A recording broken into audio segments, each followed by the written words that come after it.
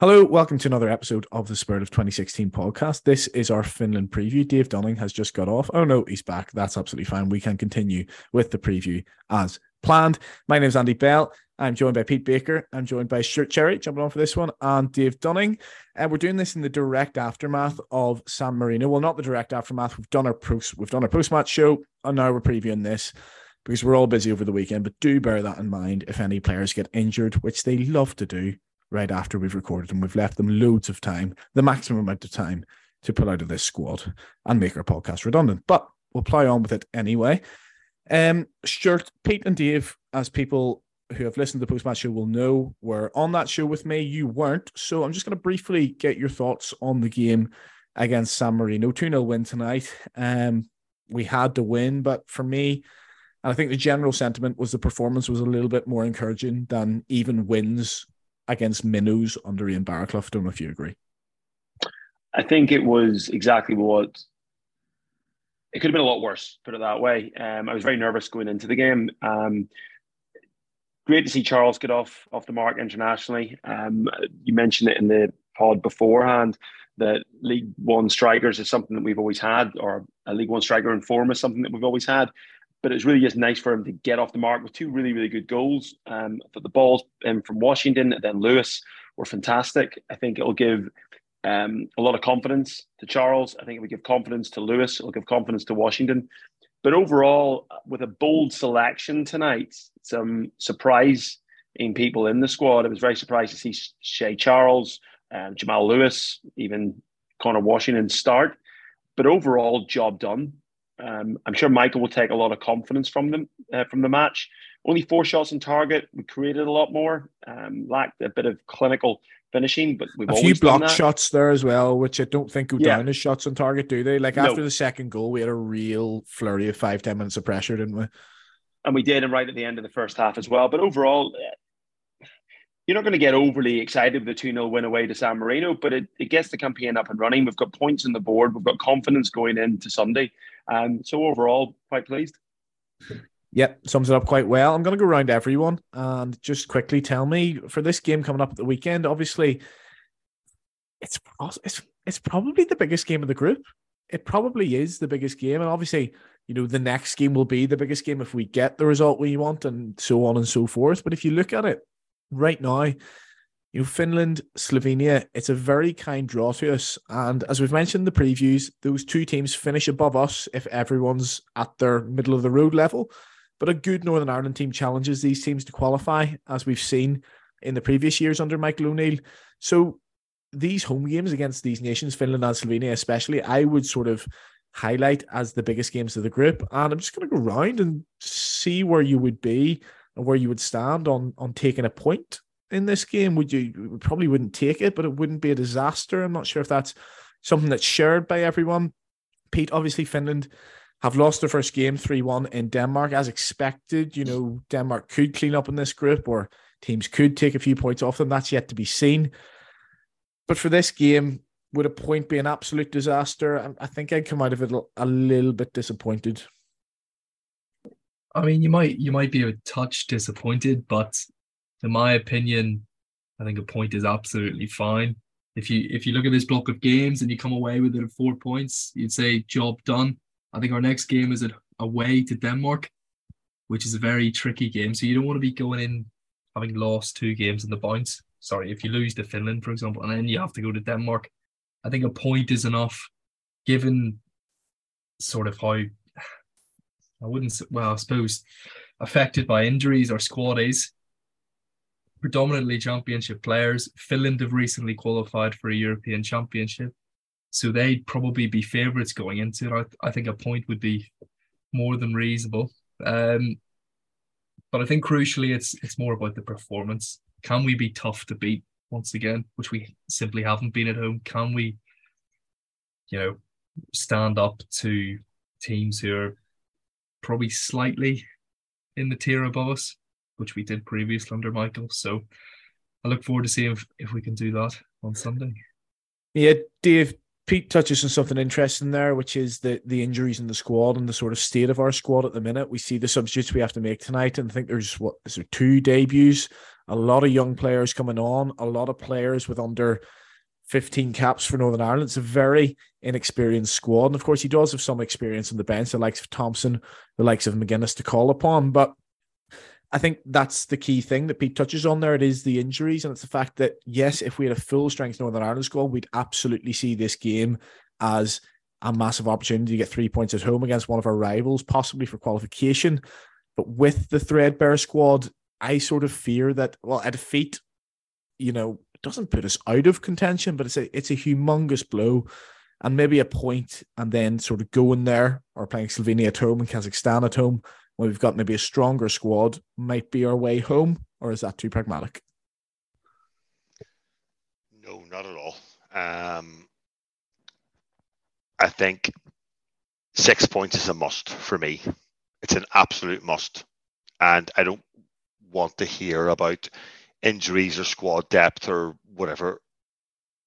I get that in a standard situation, but this group presents an opportunity, a massive opportunity. We've all talked about it. We all know it.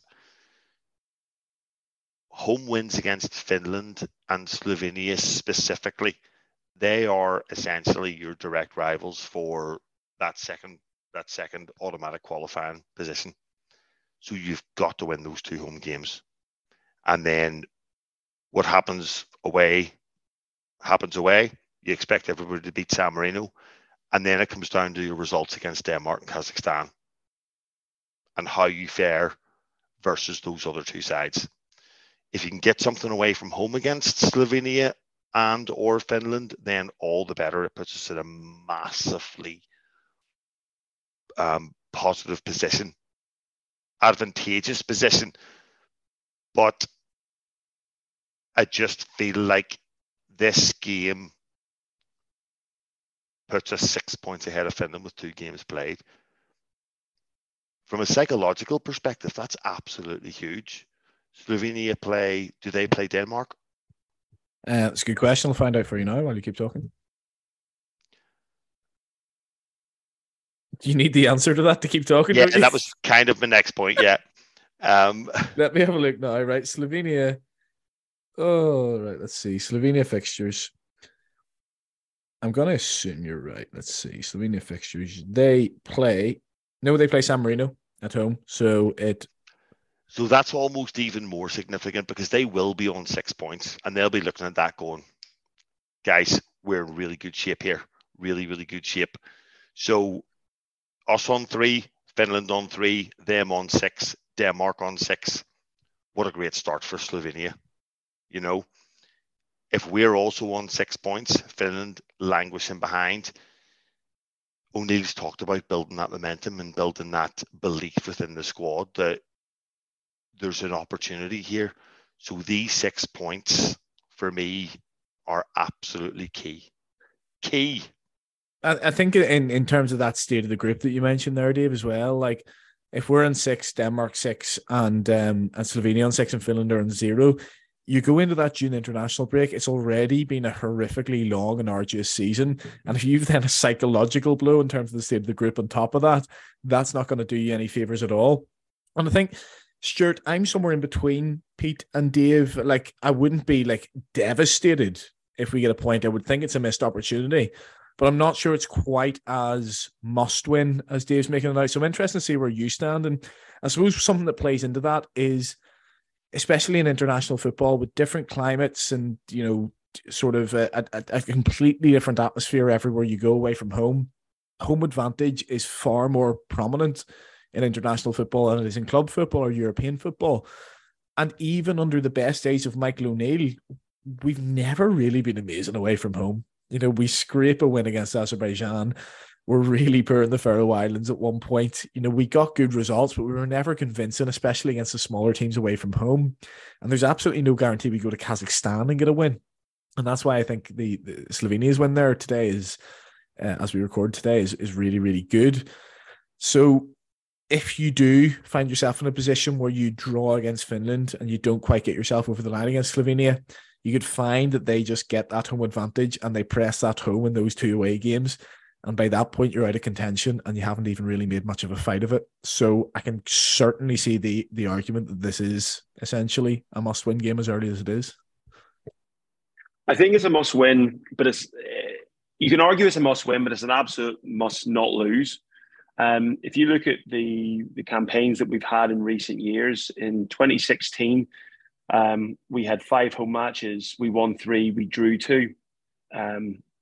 In 2018 qualifying, we won 4 out of 5 and lost 1 to Germany. And then for the qualifiers for the Euros in 2020, 2 wins out of 4 and a draw against the Netherlands. It's only Germany in those 2 campaigns that we lose to. The point being, performance against Germany as well. Very good performance. And I say if Washington had his shooting boots on, it would have been slightly different. And if Devo hadn't missed a penalty against the Netherlands, that'd have been 3 wins out of 4. The point being, we have to win our home matches. If you want to have any chance of qualification, you have to win your home matches. And that's when you're talking about the tier 1 nations as well as the tier 2 nations, which we have in our group. We talked about it in the last pod. Finland, Slovenia, and ourselves are all separated by 1 place in the European rankings. You've got to beat those teams at home.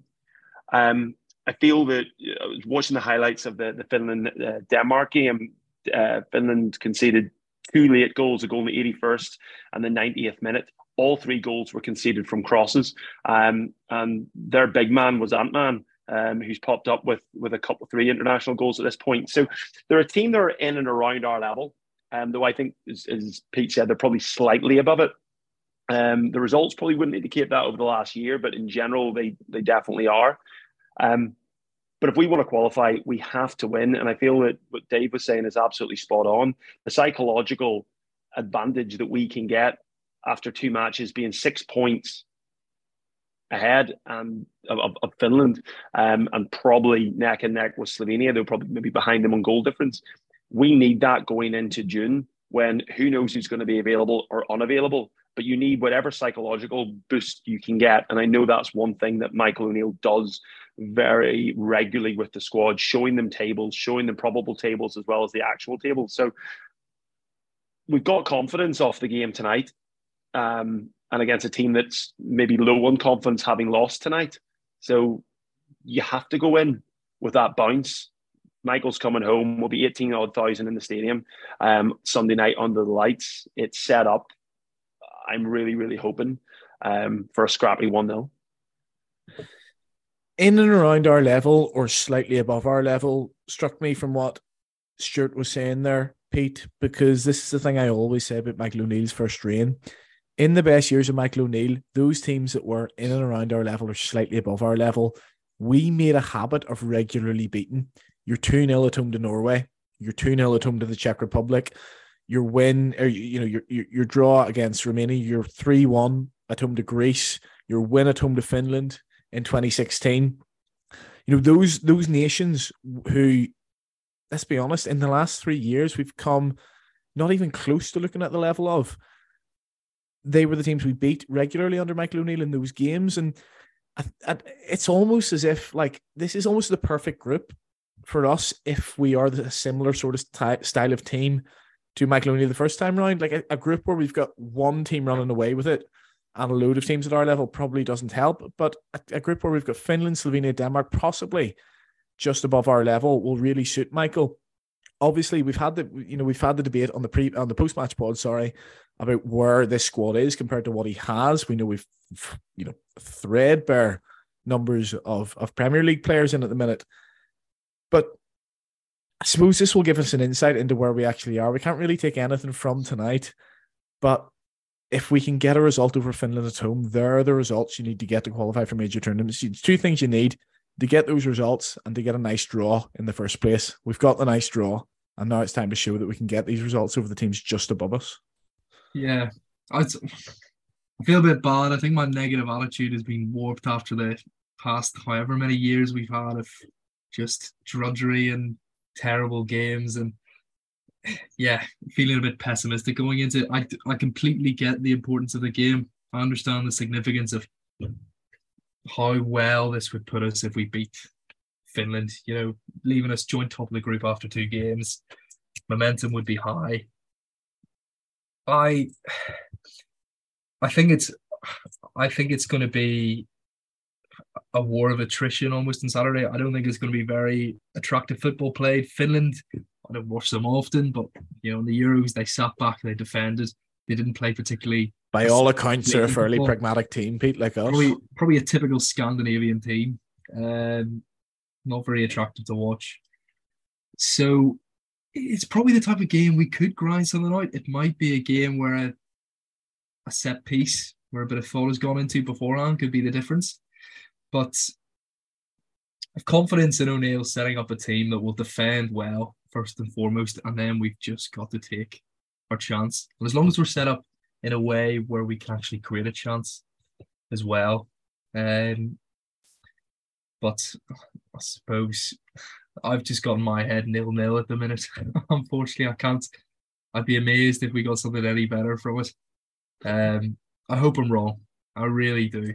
But no, I feel the same as you, and I can see the 1-0 Nations League game we had against Greece. I can just see that game playing out again, and I think we are scarred from it, and we have to get over that as much as the players have to get over that, and the manager has to get over that. Dave, in terms of like the state of the group and the state of this game, there's a couple of different things. First of all, in terms of state of the group, I don't think we can overly look too much into that. We expected to beat San Marino. They expected to lose to Denmark. So everyone's coming into this game as expected. But I suppose the fact that we do get that second goal early enough in the second half, we are able to make substitutions and manage players based on the minutes they've had this season. Whereas Finland, I mean, I haven't had a look at the substitutions they made or what they did, but you'd expect going into the 81st minute away to the top seeds of the group, it's probably been a real arduous defensive performance where they've had to put everything into that. And I suppose we've been quite lucky in terms of how the fixtures have fallen in this group. We've had a nice early game for Michael to set his stall out and get a win and get a couple of goals. We've got Denmark right after the season's finished when they've been to the World Cup as well. But also this Finland game just seems to have come at the right time in terms of who we've played, but also who they've played and how they've done in the first game. Yeah, like I say, they're probably banking the same way we are, trying to win your home games. And then the two away games against Slovenia and Northern Ireland, they're the ones that might just make the difference. Will probably make the difference, let's be honest.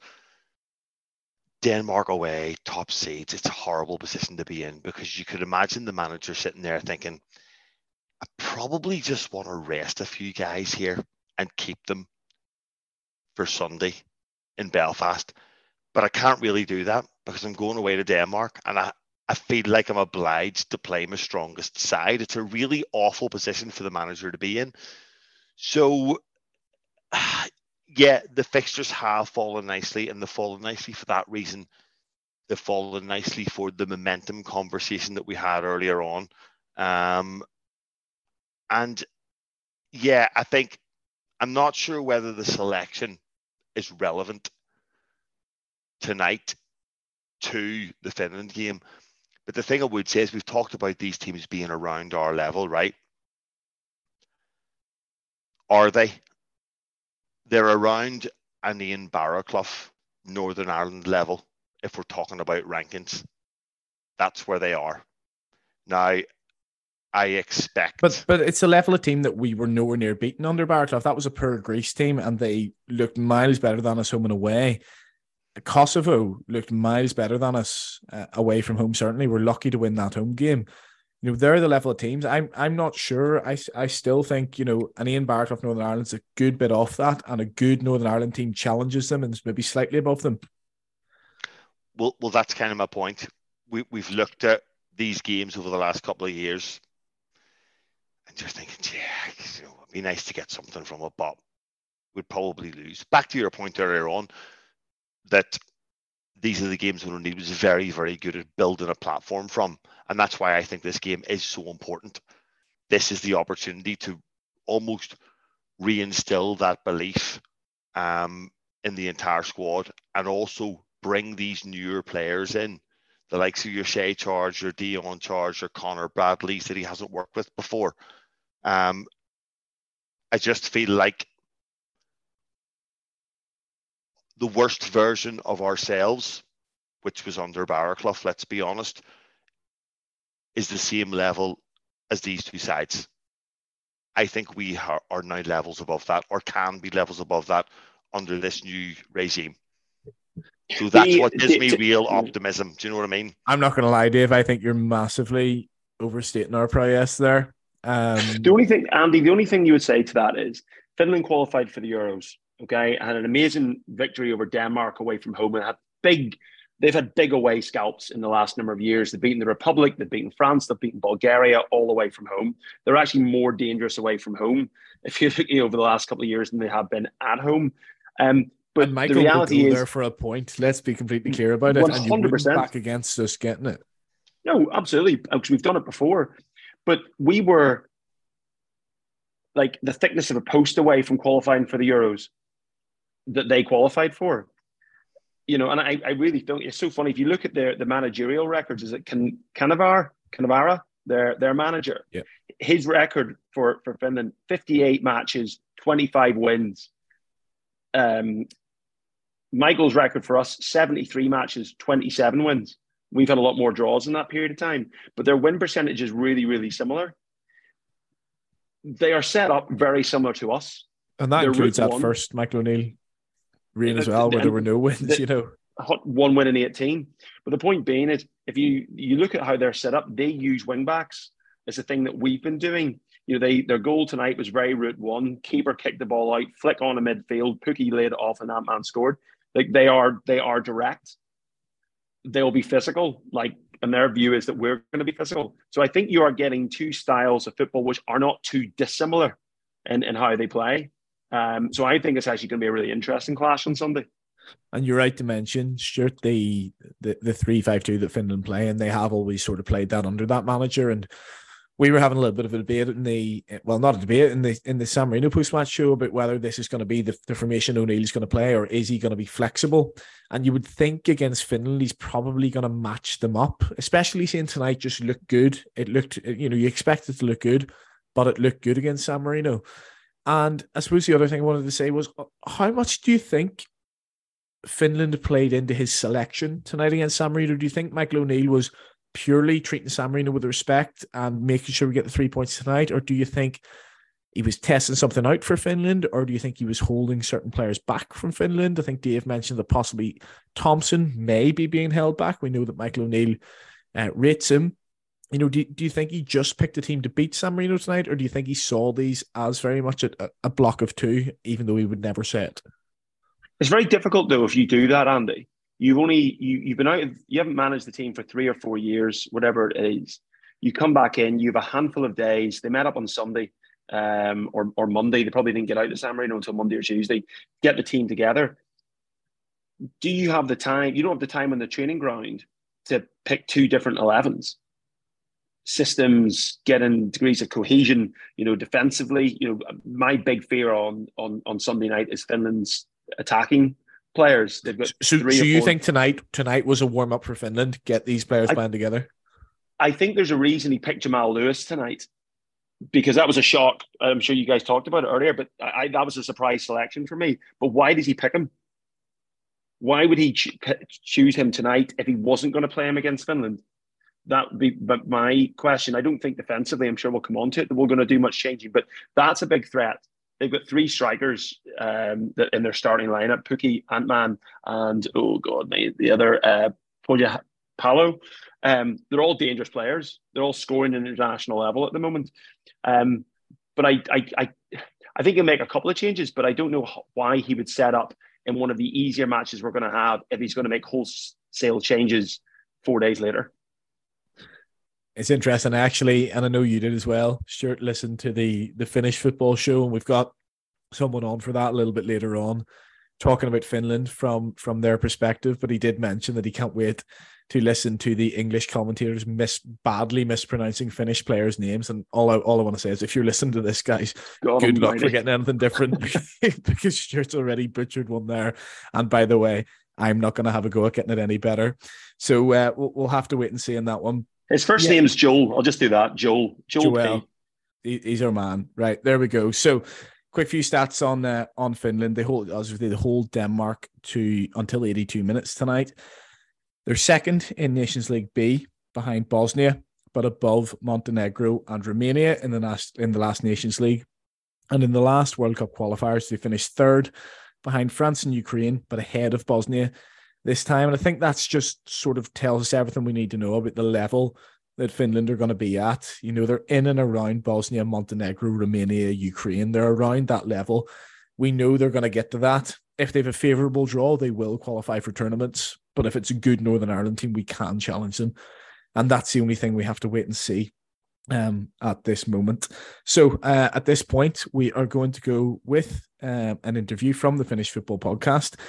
Lewis Thompson is doing this for us. He has messaged me on Twitter. He is a student journalist at the University of Newcastle. And thanks very much to him for doing this. He's doing an interview with Keke about Finland from the Finnish Football Podcast. So, we'll be back in a couple of minutes after this chat, and we'll be back to talk about the Northern Ireland team that we want to see. Last night, Denmark 3, Finland 1. Can you give me your thoughts on that, first of all? Sure, yeah. I mean, we would have gone to Parken in Copenhagen trying to get something, but and for a big part of the game in the second half there, Lewis, we thought we were going to sort of come away with a point, which would have been a result for us. You know, I think even yourselves as Northern Ireland fans, when looking at the group, you would pick Denmark to be the standout team in that group. So to take a point from them at their place would have been a result for us. But sadly, it wasn't to be. I mean, we lined up with a whichever way you look at it, it was either a 4-4-2 or a 3-5-2. It sort of transitioned as the play went along. But yeah, it was an interesting game, mate. The tactics seemed to be to invite the pressure and then try and catch them with some quick movement. But unfortunately, most of the match, the movement out from our back wasn't quite quick enough. And the Danes really were good with their high press, as we like to call it these days. So yeah, there was a few nervy moments when we were messing about with it at the back there, mate. But yeah, I mean, Lukas Radecki, our goalkeeper, he had an absolute blinder. I can't deny it. Denmark had, I think it ended up being 9 or 10 shots on target, and Lukas pulled out a few saves, so sort of kept us in it at 1-1. And then their quality sort of come through right at the end. I mean, their final 2 goals came in the last 10 minutes, so we did. It's a bit gutting, mate. We really did think that we might get away with a point, you know. Yeah, you put up a really good fight for the duration of the game. What do you think? What do you think the problems are? Is it lack of goals? Is it defensive stability? What do you think? Well, a bit like yourselves, you know, like this Finland side has gone through a massive transition. You know, like a lot of players who got us to the previous Euro have retired from international football. So there's younger players coming through. I mean, I wouldn't call them problems particularly. It's just a growth that we need to go through, you know. I mean, our defence is as I said, they're sort of trying to draw the opposition on. So that tactics does sort of sometimes get you in trouble. But yeah, we've got 2 sort of youngish centre-backs. I mean, our centre-back partnership for the team that got us to the Euros previously was stalwart, you know what I mean? It was first 2 names on the team sheet. So Rive, our coach, he's experimented with a few guys in there. Leo Weissman and Robert Ivanov, who played last night, are sort of, I would say, the pick of the bunch. And they're both quite comfortable with the ball at their feet. But yeah, Denmark sort of really were good with the press. And then, as you mentioned, goals up front. You'll be familiar with Teemu Pukki, I'm sure. Yeah. He's our number 1 goal threat, as you would imagine. Got the assist last night. But yeah, it's just, we like to sort of, as I said, draw the opposition on and then try and get balls in behind for Pukki to run onto. And there was a couple last night, but yeah, it was just Denmark were just that little bit too strong for us, mate. Yeah, obviously, probably the hardest game of the group will be Denmark away. Indeed. During all of the qualifiers. So in terms of the group in general, you see yourself still battling for that second place, yeah? I think so, mate. Yeah, when the group was drawn, there's everybody, as I said, everybody thought, right, Denmark are obviously up, despite their poor showing at the World Cup, they're the number one side. You can't deny that. And then as a Finland fan, we would like to see ourselves as the team who would slide into that number 2 spot. Obviously, you guys might have different ideas about that, and we do know the quality of Northern Ireland. As I said, you yourselves, I think your show's even named after that famous 2016, isn't it? But you yourselves, things have changed for yourselves since then, haven't they? So I think you guys would maybe see yourselves as the second side. I don't know how much of a threat you see us being, but yeah, we would like to see us as the second side in that group. I think the players and a lot of the fans do believe that we can go qualify in second spot, mate.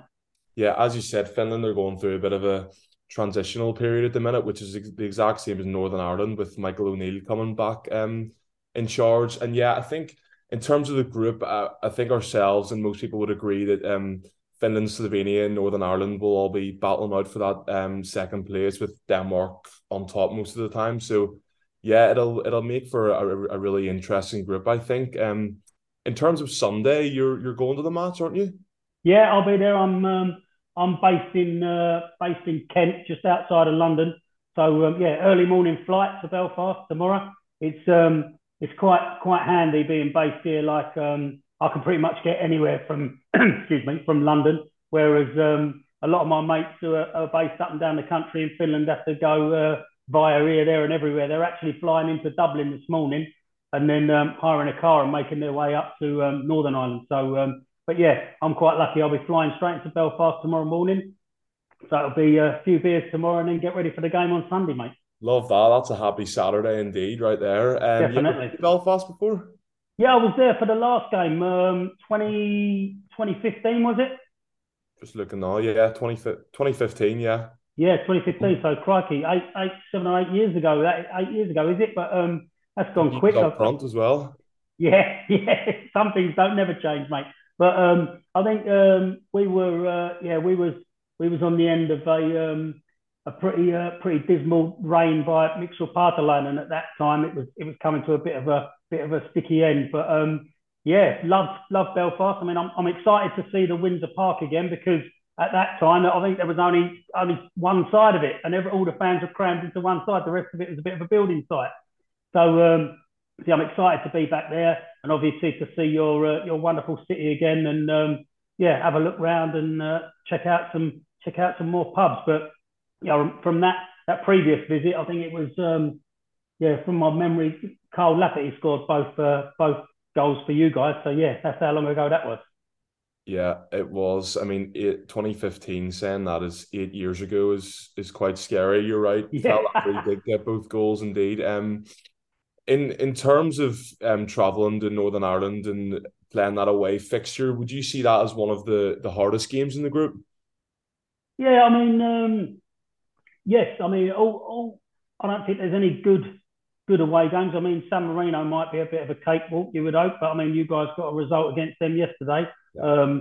Maybe you'd been looking to score a few more goals and get the old goal tally up. But I don't think there's any weak teams in international football anymore, mate. International football for the sides like ourselves has come along an awful long way. There's no whipping boys out there anymore. So yeah, Belfast away is a fixture that will obviously pose us problems. I mean, I said on our own preview show, you guys will be looking at this. You definitely won't want to lose this game. As I said, you might see us as a little bit of a threat, as one of those teams that you'll be vying with for the second spot, but you definitely won't want to get turned over at home. So yeah, we're looking forward to a tough game. I mean, I do personally think that Finland tactics will be similar. We'll probably try and invite Northern Ireland on, and then try and put one over the top for Pukki to run onto. I think that's what you guys need to look out for. And if we are going to invite you on, you really need to have that bit of quality so that you can press and try and nick the ball off us. Otherwise, you might be in trouble. But yeah, it'll be an interesting game. But looking forward to getting there, mate. Yeah, I think it'll be a really good game. I mean, I think I can speak for most Northern Ireland fans when I say that we do see Finland as a really tough game, both home and away. I just want to ask you, is apart from Pookie up top, are there any young players coming through that you've sort of got your eye on that we should be aware of for Sunday?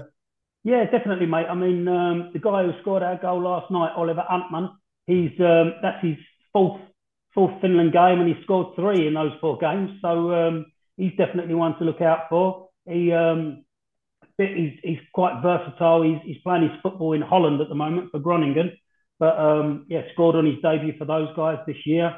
He was played as sort of a winger, little bit of defensive duty last night as well, but quite comfortable in a forward role as well. But he's one that you definitely need to keep your eye on. As I said, our goalkeeper Lukas Radetzky plays for Bayer Leverkusen in the Bundesliga. Had an absolute stormer last night on the back of a cracking performance for Leverkusen against Bayern Munich the other week. So he's one you'll obviously, if you're going to score, you need to get past him. So he's decent in between the sticks. A lot of Northern Ireland fans will be familiar with Glenn Kamara of Rangers. So he's Northern Ireland fans, a lot of those are watching Rangers, I guess. So they'll have to they'll know his qualities, and he's one to keep an eye on. He's a bit of his performances for the national team. He plays with a little bit more freedom than he does when he plays for Rangers in Scotland. So he's got a bit more going forward for us. But yeah, he's pretty much a Rolls Royce of a footballer, mate. So he's one to look out for as well. But yeah, I mean we've got not a bad side. Joel Poyampala, he played up front last night with Pukki. He's now in Italy, scoring goals wherever he goes. So yeah, there's a few. Who else can I mention? One who came on last night, Anssi Suhonen. He's playing in Hamburg in Germany. He's a really, really good prospect. So if he gets any minutes on Sunday, he'll be one to look out for. That's great, mate. That is an excellent piece of insight there. And finally, just could I get your score predictions for Sunday? Oof! Now you put me on the spot. I mean, the way we play, I don't think it's beyond the realms of possibility for Northern Ireland to score. Would you be happy with a point? As an away game, if we came away with a point, it would be the very least that we'd be after. But I do think we don't want to come out of this first phase with nothing on the board. So yeah, a point would be the least we would want. But I think we'll be looking for the victory, to be honest, mate. Which makes it a great game, I think, because we're going to be looking for the 3 points. You guys won't want to get beaten at home, so I do think it'll be a bit of a ding dong. But yeah, I'm going to say 2-1. Sorry, I'm going to say 2-1 to Finland. So as I said, I can see you guys scoring, but yeah, I'm hoping that we can nick a couple. No worries at all. Yeah, no, I think it's going to be a great game, and as I said, the group overall should be really exciting as it comes to the closing stages. I'm just having a look at your fixtures now. I mean, after Northern Ireland away, you've got Slovenia at home, followed by San Marino at home, and then Kazakhstan. So you're sort of getting the tougher games out of the way, and then you can ease yourself into the group, you know? That's it. I mean, these 2 away games come in March because the UEFA seem to think it's too cold in Finland for anyone else to come and play there. So yeah, we have to play our first games away from home. But yeah, it'd be nice to get back home and a couple of fixtures, and obviously with our fans behind us in a full Olympic stadium in Helsinki, we'll hope to get some points on the board there. But yeah, we're looking for some points before those home fixtures come round, mate. So yeah, we'll see how it goes on Sunday. That's great. Thank you so much for your time today, mate. I really appreciate it. Thank you very much to Lewis and Keke for that interview. We're going to talk about the Northern Ireland team now. And Dave, you think there may be a change of formation in the pipeline? We've mentioned about Finland playing 3-5-2. We can match them up, or we can try and find little intricacies there or little chinks in the armour as a team who you assume is going to come away, and they'll probably be happier with a point than we will, notwithstanding the results of match day 1. So why do you think he's going to change the 4 at the back? I feel like at home he might want to be a little bit more adventurous. They do like to get wide, and like I'm not a massive fan of a back three when you have a team that their general threat is their width. I feel like you might exploit their back three by playing maybe like I don't know where is Gavin? Where is Gavin White? Where is he? Is he on the bench tonight? Okay, a Gavin White. We saw the space that we exploited down their sides, especially for the first goal. Washington likes the channels, so I feel like maybe we make the midfield compact. We have two. You might have a Shane Ferguson. You might have a Kieran Brown at left back. I don't know. So I think there's options there. We've seen how flexible O'Neill can be with his formations. We see how he very much does the horses for courses approach. You know, it's not as we saw with Barraclough. He was married to that 3-5-1, 3-5-1 McGuinness. 3-5 McGuinness. Yeah, okay. You know, he was married to that, and that was it. O'Neill understands that he has a limited selection of talent to work with, and we've seen how meticulous he is. We know that he will do his research, and we know that he will look at the attacking threats of the opposition, try to nullify them, look at the defensive weaknesses, and try and exploit them. So I feel there may be a change to that 4-3-3. It would be really interesting to see what he would do if he had a fully fit squad and all of the personnel there that we, you know, the Steve Davis, the Shane Lavery's, boys like this, where you're going, I'm going to fit him in. It's just how I use him in this particular game. But yeah, I think this is one I think he will look at. And as I've said, 6 points. Let's go out. Let's attempt to win the game. This is not a point we'll do, and if we nick something grand, that's for Finland away, not for this. So that's where I see us going. Can I ask one, boys? Sorry, Andy, I was going to ask, who played themselves out of contention tonight for the game on Sunday? I would say nobody. Yeah, I don't think anybody did. Nobody had a bad game. There were players that were more influential than others. But like I say, it's horses for courses. I think you might see Shane Ferguson. I expected to see him tonight. That lineup took me by surprise. Could you see him on the left wing? If you're going for 4-3-3, Dave, could you see him on the left wing? Yeah. He would also provide protection down the left-hand side. He could nearly do a number on their right-sided wing-back. But then exploit the space in behind. I don't know anything about football coaching. I have no idea, you know. I'm making this up on the fly. You know, we're all experts sitting in the pub and chatting to each other. And he'll probably just do exactly the same thing with predominantly the same team. But yeah, it's an interesting debate. Yeah, Pete, it's interesting because I suppose in Michael O'Neill's first reign, he went to 3 at the back quite a lot. And it felt like to me he went to 3 at the back quite a lot because he wanted to fit his Premier League centre halves into the team. He had to fit Cathcart, McCauley and Evans in because we didn't have a massive plethora of Premier League players there, but 3 of them were at centre half. So he kind of did that just to get those 3 in. Whereas now it feels like he might go centre half because he's nobody to play on the wing. And as we've talked about before, and go 3 centre halves because we've got nobody to play on the wing. And I suppose that's the interesting one there. If you do go for it at the back, who are your wingers? You know, Dave mentions Shane Ferguson there as one, and then I suppose we've got a few on the right-hand side, but you don't, I guess, essentially want to be too negative if you're doing that. Obviously, if you're playing 4-3-3, then all of a sudden, if you're going McNair and Saville, they can't take up those attacking positions quite as much because they have to give protection to the fullbacks who aren't as protected. And there's all sorts of caveats that you have with these teams. But, you know, I don't know, in terms of matching them up with a 3-5-2, I'm not sure whether that would be a negative or a positive tactic. And, you know, those wing-backs that we play tonight have loads of pace. If nothing else, Jamal Lewis has loads of pace. He can get back in. Bradley can get back in.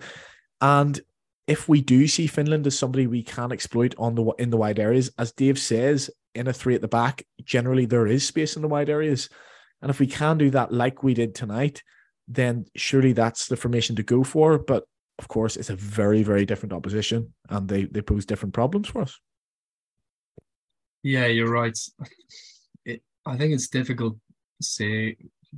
I don't think I could say us going like for like 3 at the back. I think when we've gone with 3 at the back in the past with the intention of playing these wing backs, we've ended up being very, very passive. It's become very pessimistic, and we've just played a back 5. Our wing backs get pushed back, which negates an attacking option for us. They probably would have been the attacking outlet. So I think he'll go for a back 3. I think he'll probably opt for. So I'd actually go for the same personnel in my 4-3-3. I'd have Washington and Saville on the wings, which he's gone for before. He's done that weird Saville position. But he loved doing it with Corey Evans as well. He does love we're playing a in centre tough half in the wings games. in these games. In tough games, he's gone for it. And then, unfortunately, it's Kieran Brown who makes way. And then the question is at left back if he goes for Ferguson or Lewis. I think he went for Lewis against San Marino because he thought he'd be more effective in terms of output and creating chances. Ferguson is very, very solid, and he's got a wonder goal in him, but he doesn't carry the same attacking threat, in my opinion, from what I've seen. So, saying that in contrast, Lewis isn't as good defensively, has fragilities. So, would he opt for Ferguson here? I'm not too sure. Yeah, I think 4-3-3. It is interesting you mentioned that, because Saville on the wing, I mean, all of our faces sort of fell there when you said that, but you're absolutely right. In his first stint, he loved Corey Evans on the right wing. Yeah. And we always see the great years of Michael O'Neill as brilliant football, and the terrible years of Ian Barraclough as terrible football. But there were times where just Corey Evans shuttling in between those two positions was so effective for us, because he became an extra man in midfield, but also was, if nothing else, an option on the wing. And I suppose with the lack of talent we have, especially in the left wing, that is something he could consider. And we mentioned that Netherlands game earlier. He does Saville on the left wing against Netherlands at home.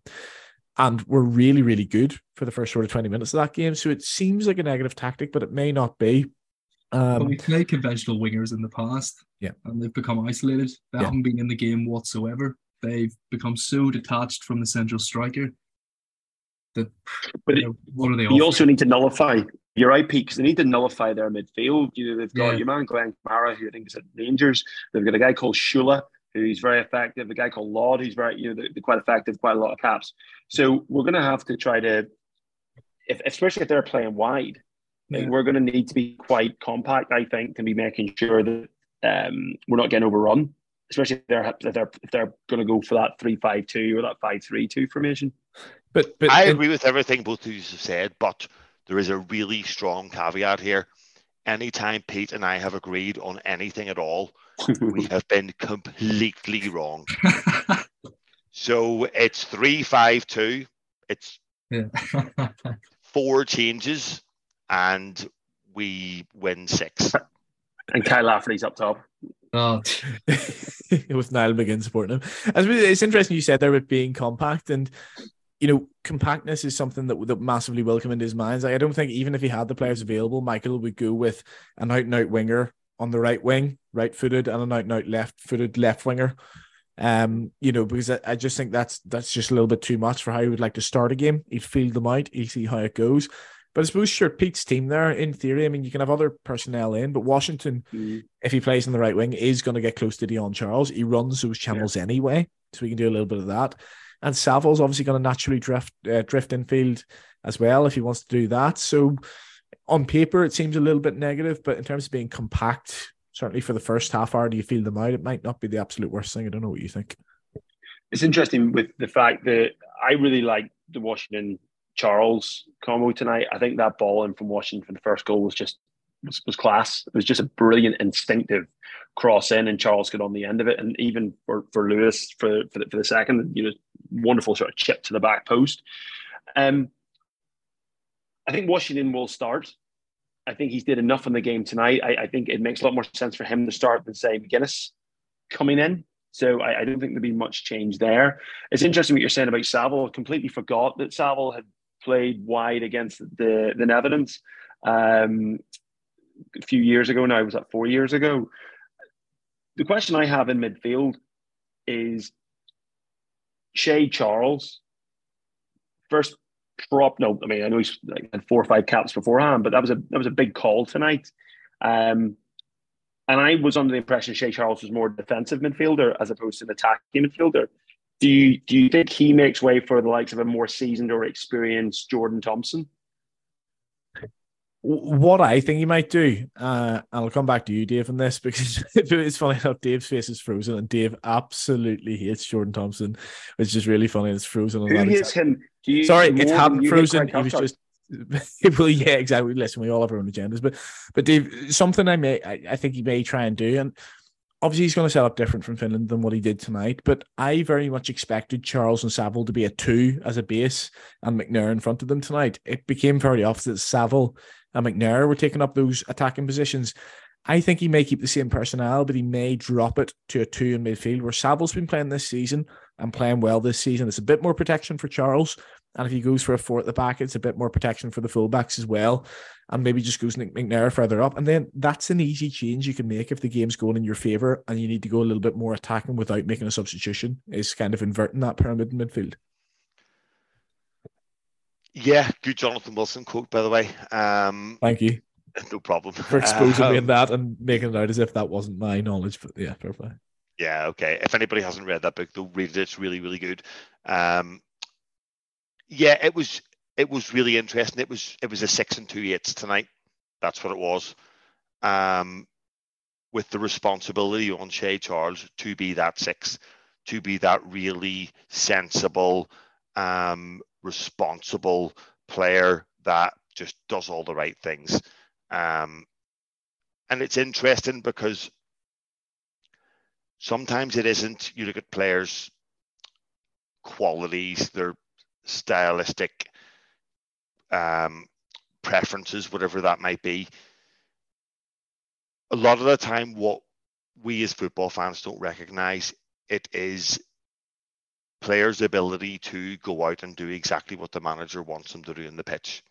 And I kind of feel like George Saville is one of those players where no matter what O'Neill tells him to do, he will go out and do it to a letter. We can go back to like Alex Ferguson years. There's a reason the likes of Darren Fletcher and Ji-Sung Park play all of these huge, massively important games, because if he gives them specific instructions, he knows that they're not going to switch off. They're not going to misinterpret them. They'll do exactly what they're asked to do. So maybe Shea Charles is one of those players. We don't know. Time will tell. But yes, I don't think it will be. It might be the same formation as tonight on paper, but I don't think you'll see like a 6 and 2/8 as you did tonight against Finland. I think it will probably be more of a 2 and a 1 rather than a 1 and a 2 if he goes for the same setup. Dave, you are allowed to just say you agree with me. I know it's so hard. Do you think though? I don't disagree with you. Okay, I'll take that all day long. Yeah, okay. Do you think he went into this week? I'm actually quite interested to know this. Going into this week with the idea of that was the starting lineup that he had in his mind, or from the training sessions and seeing Shea Charles, because Shea Charles was a Barclough protege. He came through there. I'm sure O'Neill was aware of him through the Irish underage setups or what have you. But I'd be really interested to know if that starting lineup was in his mind on Sunday or Tuesday, whenever he got the flight to San Marino, or what has he seen in training that convinced him otherwise, to Dave's point, to say, right, like I think Shea Charles or George Saville, they're going to follow my instructions to the letter. And because what body of work does he have to go on, Shea Charles? He's not seeing him in the Championship. He's not seeing him in League One to think he is my man in this game to play that number 6. No, he'll probably have watched a million videos of Manchester City under 19 and under 20 football or whatever it is. He will have seen him in training. And, Josh McGuinness is another one. We all know his limitations as a footballer, but he's one O'Neill always goes to because he will do exactly what he's asked. And for a team like us, Like, that's the key.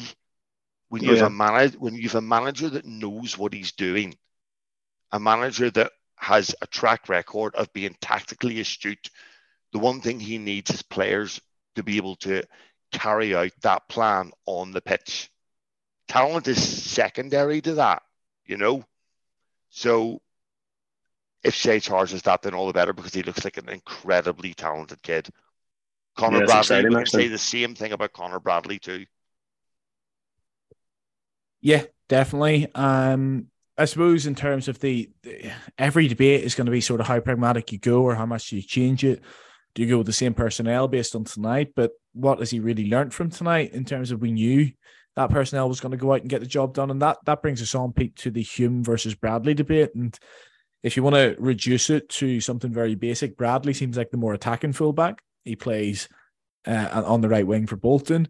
He's been playing very well this season, whereas Hume has always been that more defensively solid option. Do you think Michael might be tempted by Hume for this game? Or do you think he goes Bradley again, especially with that recovery pace? And I think it'd be very, very tough to drop Bradley for this one, even if that was the plan the whole time. Yeah, I think it'd be a lot tougher to drop Bradley tonight than it would be to drop Lewis, if that makes any sense. I don't think Bradley performed terrifically tonight, continued his form that he's been showing for Bolton all season, and still a really young player with so much potential. Like, he's going to have challenging matches. He's just going to have to work his way through them. And I think that's part of his progression as he moves forward in his international career. He's going to have to come up with challenges, or come up against challenges and work out how to deal with them. So I think Bradley will start. I don't think there's going to be any changes there. Saying that, I haven't watched a huge amount of Hume. Can't say I've been following him too closely apart from his international games. So I'm probably not best qualified to give my opinion on Hume and what his strengths are in contrast to Bradley. He's very robust. I watched the game the other day, Pete. Norwich, funny if Pookie was playing, and Norwich played Sunderland. And it was good to actually see Ballard and Hume up against Pookie. So does what's his name? Centre back for Bolton. Toll. So Toll. So Toll and Bradley play together. Yes, and Charles. Yeah, and Charles. So there's combinations developed, not quite West Brom, but we're developing combinations at club level. Certainly. Dave, you Liverpool, you love Liverpool and you hate Linfield, so I assume you're playing Connor Bradley here? Those are both two pieces of factual information. But look, Trey Hume may be a really good footballer. I'm like Pete, I couldn't pick him out of a lineup, to be honest. You know, Connor Bradley looks to be genuinely a class act. There's been a lot of hype around him at Liverpool. He's rated very, very highly. I think they've looked at him and viewed him as, you know, developing into like a box-to-box midfielder. Someone who can influence the game from the centre of the pitch, who can do it all, who can be that 6, be that 8, get up and down. And you can see that. You can see him breaking the lines through the middle of the park, getting to the edge of the box, playing 1-2, shooting from range. We've seen him do that for Bolton. You know, you saw him do it tonight early on. It was, I think, headed over the bar for a corner. So for me, I think Bradley is one of those players that you just have to get him in the side. I genuinely think he is that good. If you do go a 4-3-3, he might be the guy that is the right-hand side of that front three, because you know we can get him behind and deliver.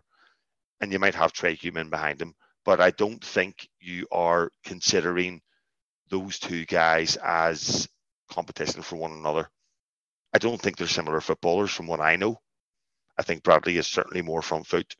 I think Hume would be certainly viewed as more of a fullback than Bradley would. So again, it might be O'Neill, it might be horses for courses.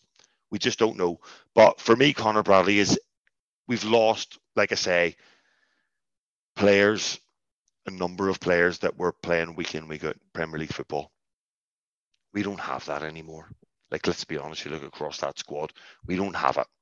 When we had Davis at Southampton, we had Evans, Cathcart playing at Watford, your mate in the Premier League, Chris Brunt. Capitano. Yeah, Chris Brunt, Gareth McCauley. We don't have that anymore. So we are going to have to start to look at where is the talent. And he's got to be probably top 3 or 4 players in the squad at the moment in that regard. For me, anyway. Yeah, 100%. I was really impressed with him tonight. I'm going to wrap it up here.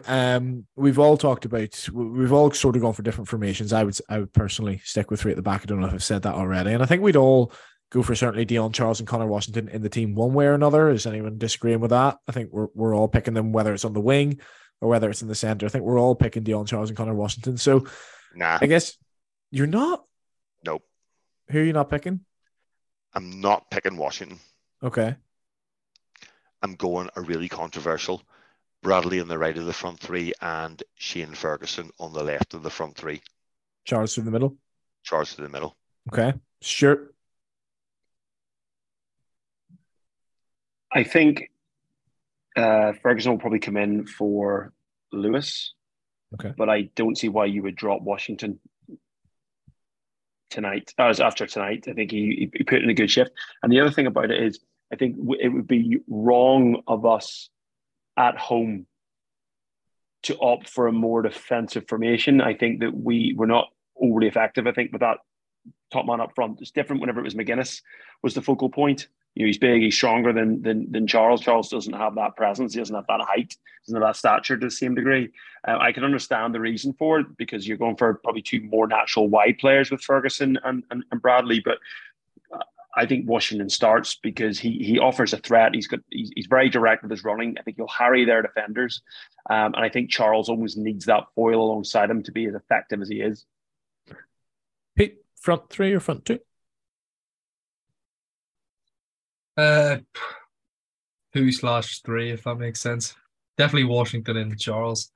And then Saville sort of flitting between the 2. Of course. Midfield or up top. He's going to get his goal.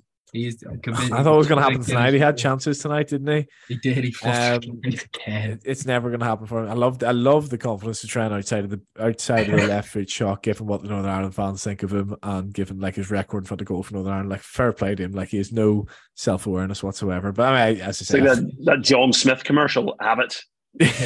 Yeah. Andy, what are you doing? I am sticking with 3-5-2. I'm playing the exact same team actually.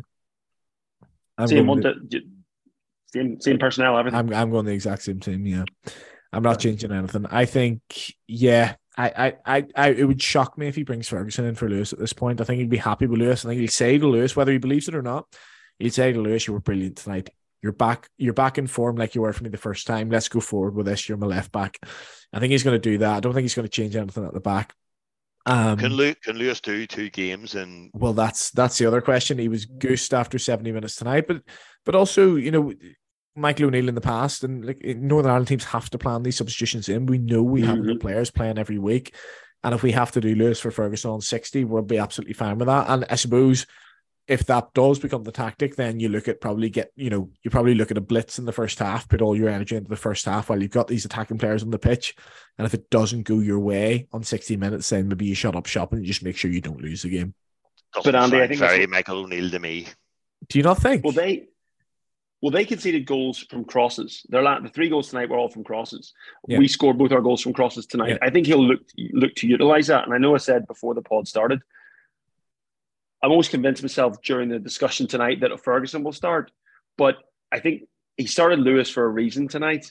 And I think he had that in mind for Finland as well. I think if he didn't want him to start against Finland, I don't think he would have played Lewis tonight. I don't think he would have risked it for a player who's played 7 minutes of league football all season. Yeah.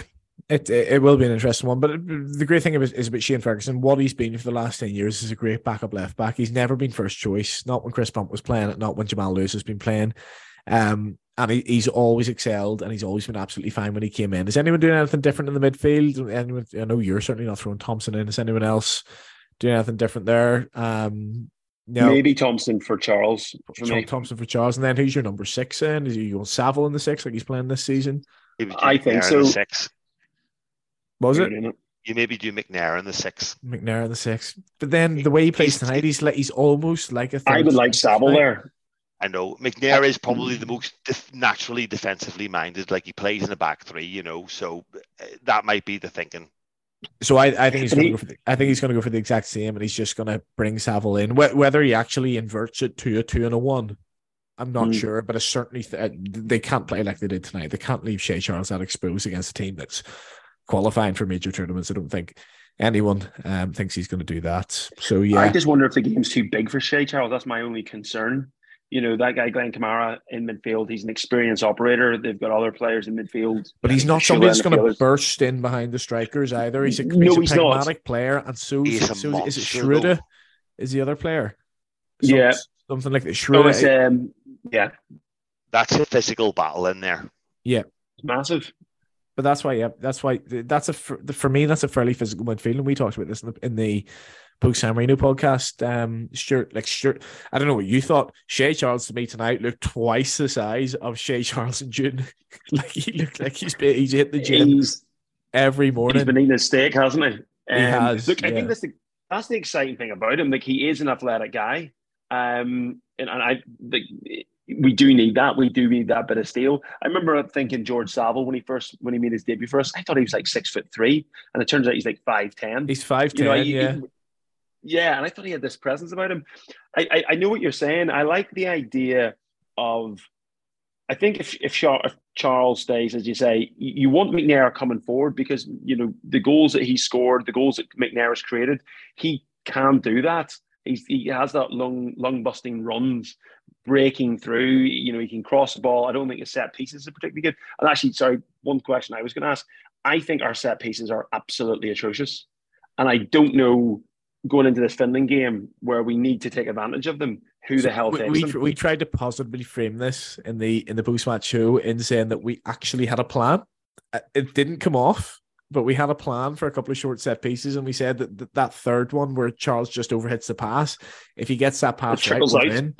Yeah, well, there's a second one where it's a complete disaster, but at least they're working on something. And as we always say in every podcast, Ian Barclough famously said we never worked on them, and for me, isn't that the stupidest thing for anyone to say? Like, the plan was. Sorry, no. It's not the stupidest thing for anyone to say because Stephen Cregan said at least 3 things more stupid than that tonight. Oh right, well yeah, I had silence in the England commentary on in the bar that I was in, so I would probably rather hear Stephen Cregan. What was the one? The ball was too hard. What was? We need to start to do like a section which is just Creganisms. Creganisms, yeah. Just like 5 minutes each. You know what? Ben Harshaw will absolutely love that. so there were good Creganisms tonight. What was the one about the ball being too hard, Pete? You mentioned that. What can I always just said? It looked really hard. The ball looked too hard to be playing. He tried to chalk Dion Charles' second goal off him, saying it might be an own goal. I'm sorry, Stephen. Have you never heard of a deflection before? Absolutely crazy. Well, he's a world better than Steve Lomas when he did it. He was, I think, the worst co-commentary in the history of the world. Well, listen. The bar is certainly low, and we lower it. Well, of course. Well, what do you expect? Bring back Jerry Armstrong. with his try hard Spanish language pronunciations. Yes, I do miss that on Sky. Anyway, right, we're gonna start to wrap up. Mallorca. Iraithoth. That was my favorite one.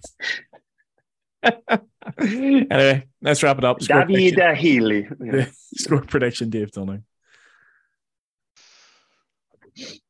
1-0 loss. 1-0 to us. Pete. 0-0.